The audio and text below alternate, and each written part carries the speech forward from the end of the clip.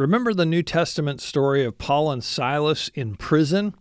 After being beaten for their faith, Paul and Silas were locked in a dungeon in the stocks where they sang and worshiped in the middle of their suffering. A dear sister named Miriam had the opportunity to literally follow the example of these apostles.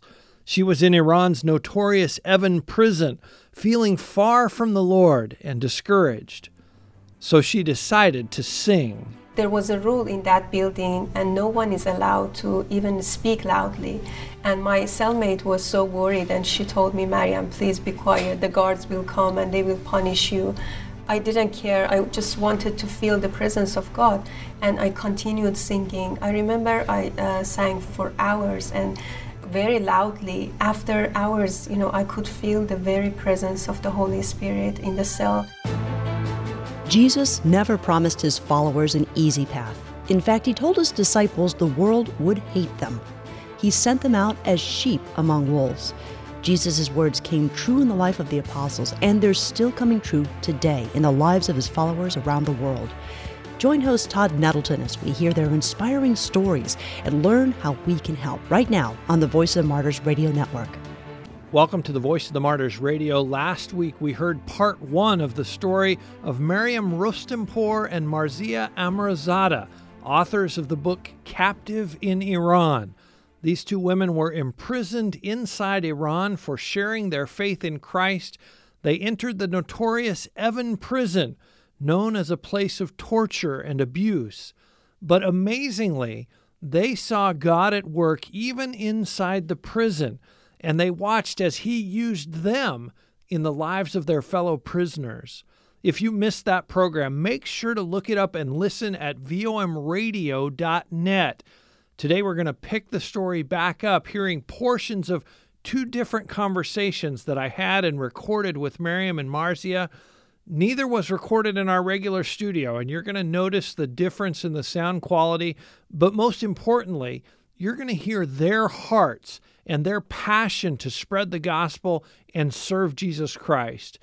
Before we jump back into their story, let's just review some of the highlights of what they shared last week here on VOM Radio. We bought a huge wall map and started from the north to south. Every night we carried about 140 New Testaments each in our backpack and visited one area and put them in the mailboxes. I can say that the main reason is our personal relationship with Jesus. At that time, we knew how much Iranians were thirsty to hear about Christianity, and we knew that they are so tired of the Islamic rules and the Islam and this government, and they are so open to hear about Jesus and Christianity, and that was the reason we wanted to continue our mission in Iran. They took all my documents, handcuffed me, and told me that you are under arrest of being a Christian and evangelizing. We had long hours of interrogations in the first day, and I remember in the first interrogation, sometimes I couldn't talk because my mouth was so dry. And late at night, they transferred us to another detention, which called Vozara. And we were in Vozara for 15 days, and after that, they sent us to Evin prison. Evin is notorious in Iran and is famous for arresting, torturing, raping, and executing of many innocent. You both still love Iran. You love the country, and it's hard for some of us to understand that because this is a government for no reason threw you in jail. You spent 200 plus days. How can you still love Iran and still love the people of Iran? We believe that Iran is our country and our home. We cannot forget our country. We love Iranian people and the country. We believe that Iran and Iranian people are captured by this government.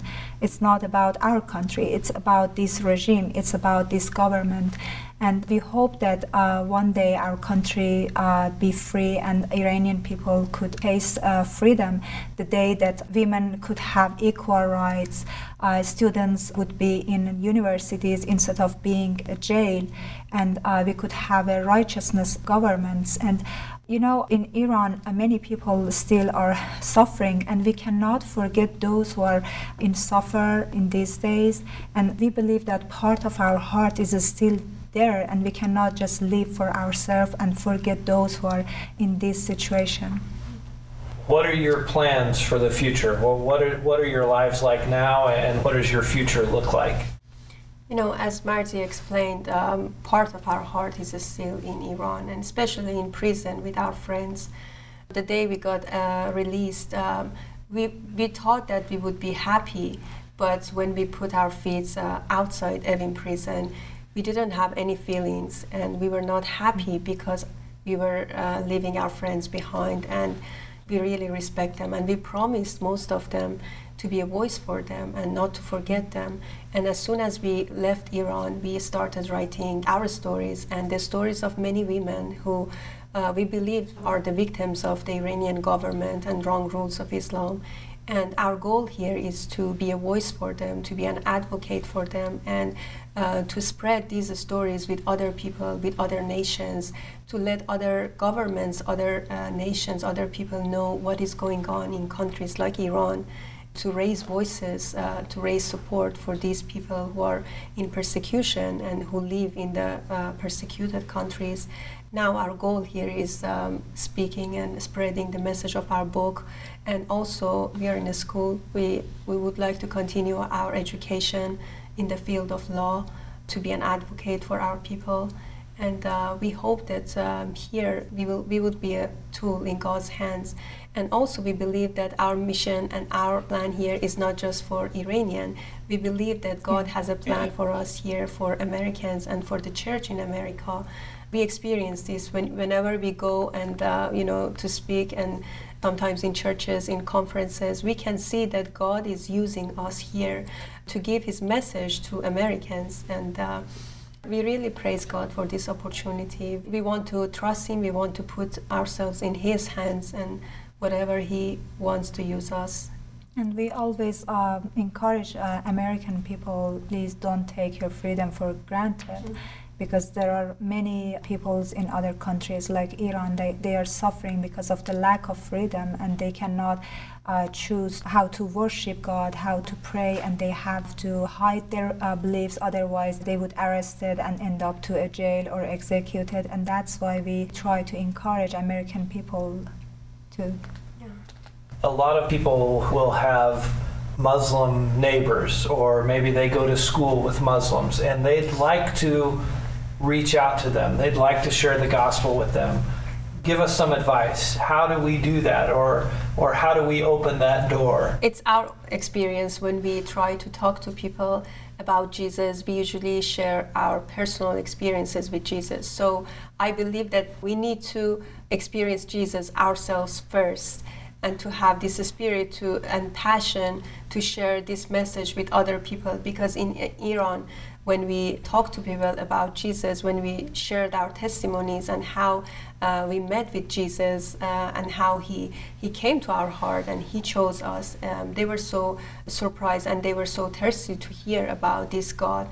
And we believe that we can show Jesus to people by our behaviors rather than our words. Sometimes when you talk to people and you just want to give them a Bible or convince them that this is the right path, they may not accept it, but we can always influence them by our behaviors, by loving them, by praying for them.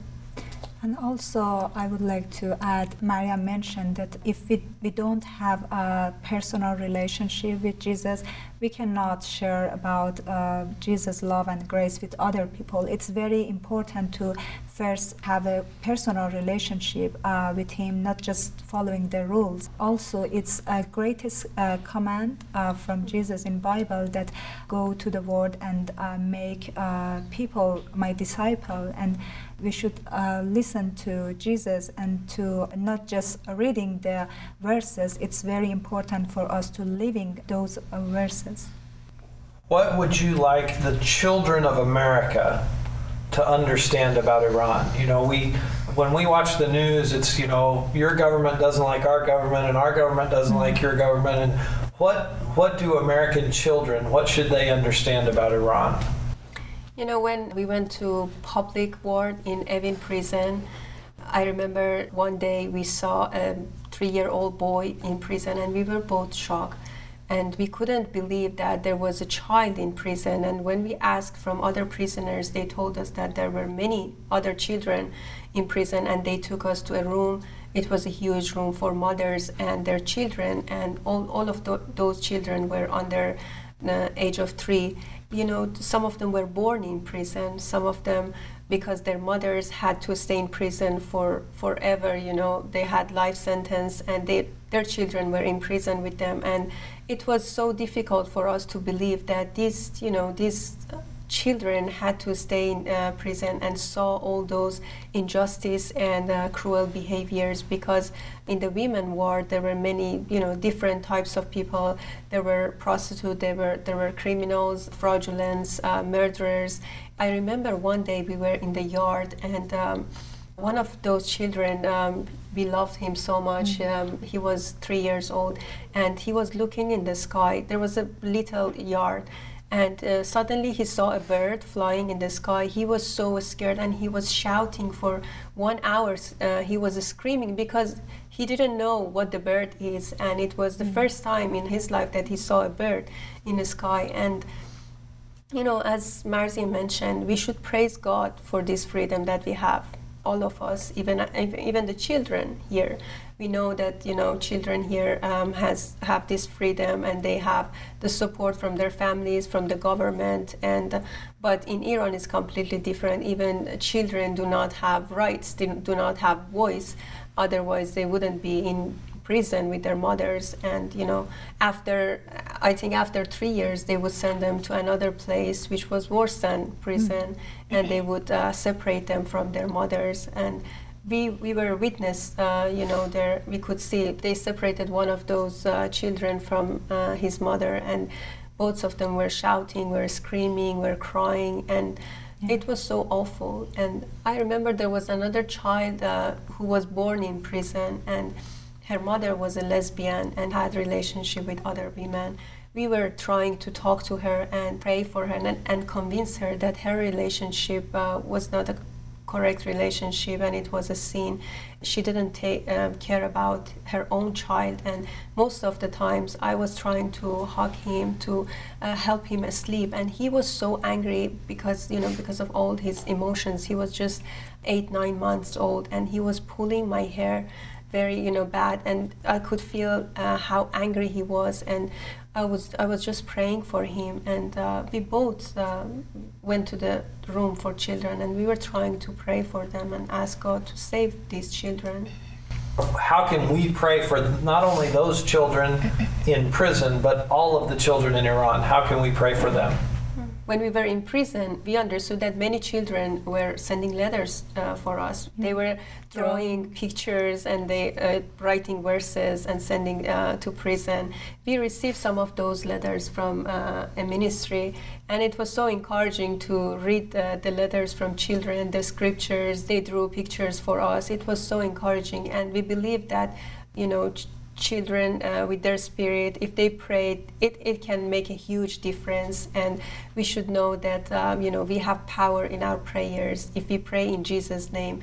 We would like to encourage everybody, children, their parents, adults, to pray for our people in Iran, for children. And because this is my experience from my childhood, I always wanted to know God, but because of the rules in the government, in the country, and they didn't let children to learn about Christianity or any other religion. They forced them to practice Islamic rules and read the Quran. They brainwashed them. Yeah, they brainwashed them. And also I remember when we were 6-7 years old, they in the schools, they forced us to stay in lines and repeat these words, damn to the US, damn to the Israel.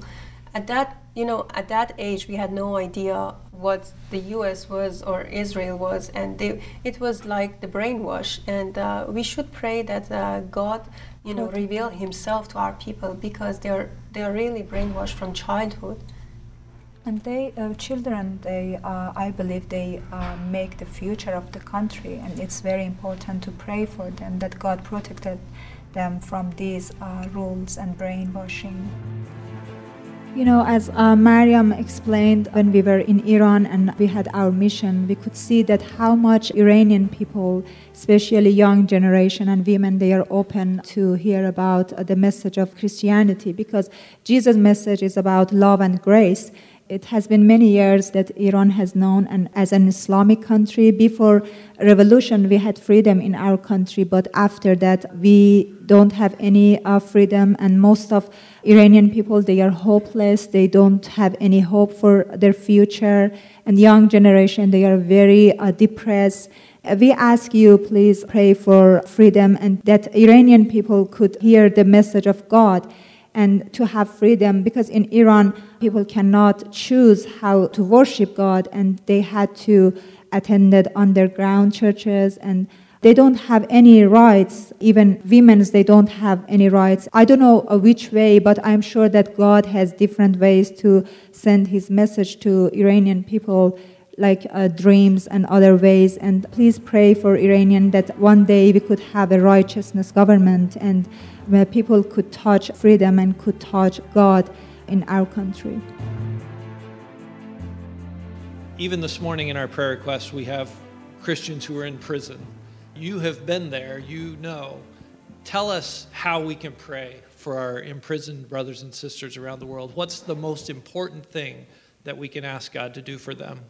It's very difficult. When you are in prison, you feel the loneliness, and I cannot explain it by words. And we could feel the power of prayers, and we know that there is power in our prayers when we pray in Jesus' name. And I would like to encourage all of you here to be encouraged that your prayers can make a difference, and people in prison can feel the prayers, can feel the power of your prayers, and it can make a huge difference. And also there are other practical ways that we can support those who are still in persecution, like sending letters to prisoners and show the government that these people are not alone, and they have family, they have people who are supporting them.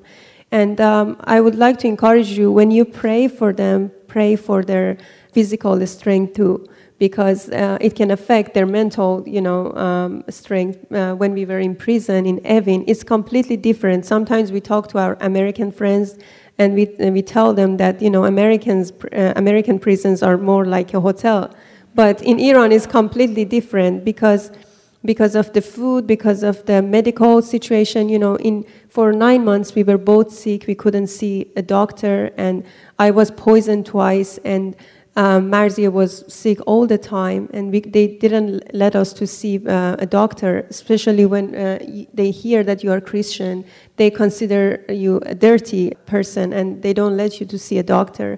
So they can affect, your situation. So please pray for their physical strength, for their families, because their families are also suffering.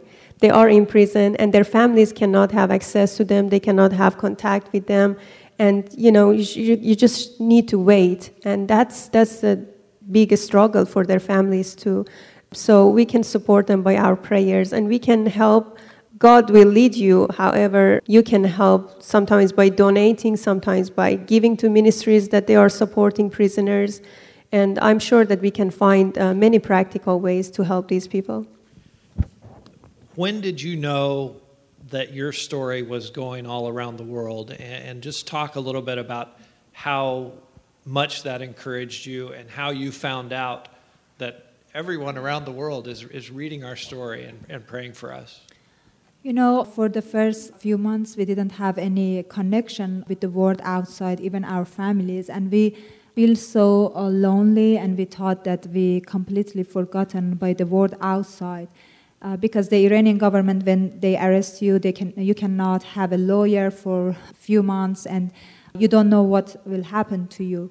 But after a few months, when we could contact our sister through our sisters, we understood that it was a big surprise for us, that we understood that many Christians from all around the world, they were supporting us either by praying or sending letters to prison. And it was so encouraging for us, and we realized that we are not alone. Instead, we have a big family, a spiritual family, that they are supporting us. It was a big encouragement for us, and we became more stronger, and we understood that we are not alone in this battle. There are many people that standing behind us, and it make us more strength. Now, in your case, you never actually got the letters, but how did you hear about them? What were you told about them? The first time that we heard about letters, two guards, they were security guards, and they were very famous. They came to prison to talk to us, and they were so angry about this, and one of them told us that every day you receive many letters from all around the world, and your letters is more than our official letters. It's about 50 letters a day. We understood that people are supporting us, and they didn't give us even one letter. They didn't give us those letters. But one of guard, he talked to us and asked us that what does it mean, because we have to open your letters and read it, because Iranian government forces us to check those letters. And what does it mean? Jesus is our shepherd. And we praise the Lord that God, even we couldn't read those letters, but God used those letters to send his message to the guards and other people. I just wanted to thank Voice of Martyrs, because when we got released, we understood that Voice of Martyrs started this campaign on their website, and started letting other people know that they can send letters to us to prison. And it was a very creative idea, and it made the Iranian government, and after those letters, we could see that their behavior was completely changed. Before, they treated us very bad, but after those letters, they started treating us well, and they started to behave, in a way to show that, we don't have any problem with you, because they were so scared, and that was so encouraging. And they told us we don't have any problem with your faith, and it was very interesting. And we told them for 8 months we are in prison. Now you are telling us you don't have any problem with our faith. And we believe that it was because the support of all Christians and our unity. It's very important. Our voices can make a huge difference, and we should know that, and we should feel responsible for those who are in persecution.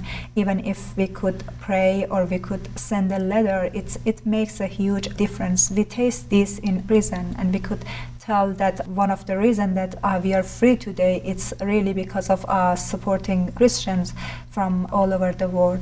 And that's why now we encourage everybody in churches, in other places, to continue supporting these people. And we ourselves put the names of prisoners that we know on our website, mariamandmarzieh.com, and with the address of prisons, not just Christians, but also other people who are in prison, political prisoners.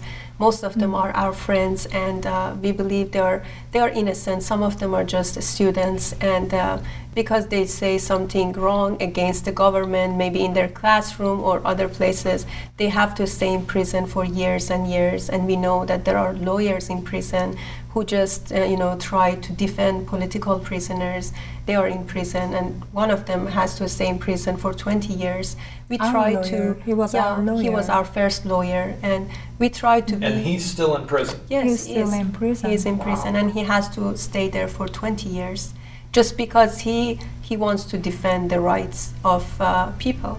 That's why we feel responsible, and we would like to ask other people to feel responsible too, and support them by praying and sending letters to prisons. Before going to prison, when I was reading the New Testament about the prisoners, and also about the last day that before Jesus went on the cross, when I was reading the Bible, I was praying and asking God to let me experience a little of that, and that was always my prayer. I remember when I converted to Christianity, for the first 2 years I was attending a Bible school with a woman, And I always asked her about, these stories and these sufferings, and also about the last day before Jesus went on the cross, how he felt, about the pain that he felt. And I always prayed and asked God to let me experience that. And sometimes the woman that I was attending the Bible school was telling me that you shouldn't pray like this, and because God will listen to your prayers. And I'm so happy that God let me touch that, let me experience that. And now it's not like reading stories. We understand that these are real stories, and about the people who are suffering or their faith for spreading the message of Christianity. It's not something that belongs to stories and belongs to the past. And today, we are Christians, we are examples, and many people are looking at us, and we are responsible to spread the message of Christianity, and we should be ready to pay the price. And it doesn't mean that all of us should pass through prison experiences.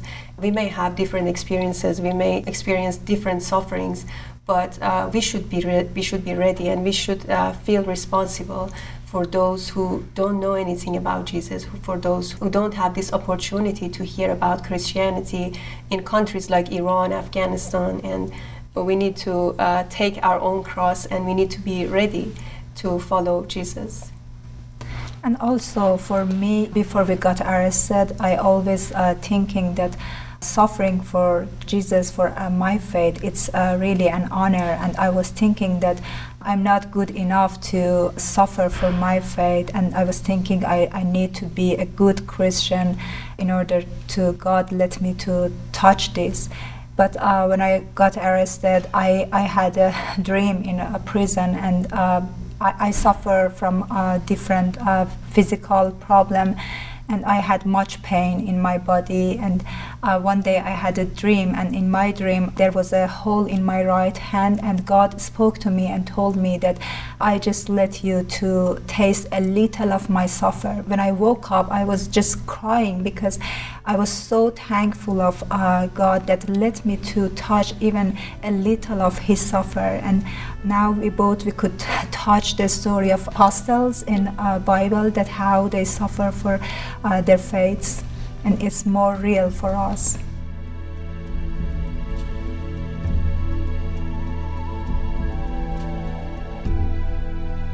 We've been listening to the amazing story of God's faithfulness to Miriam and Marzieh in Iran. They were imprisoned for sharing their faith in Tehran, and they've been giving us the inside perspective on how we can be praying for the nation of Iran. Miriam and Marzieh have written an outstanding book called Captive in Iran.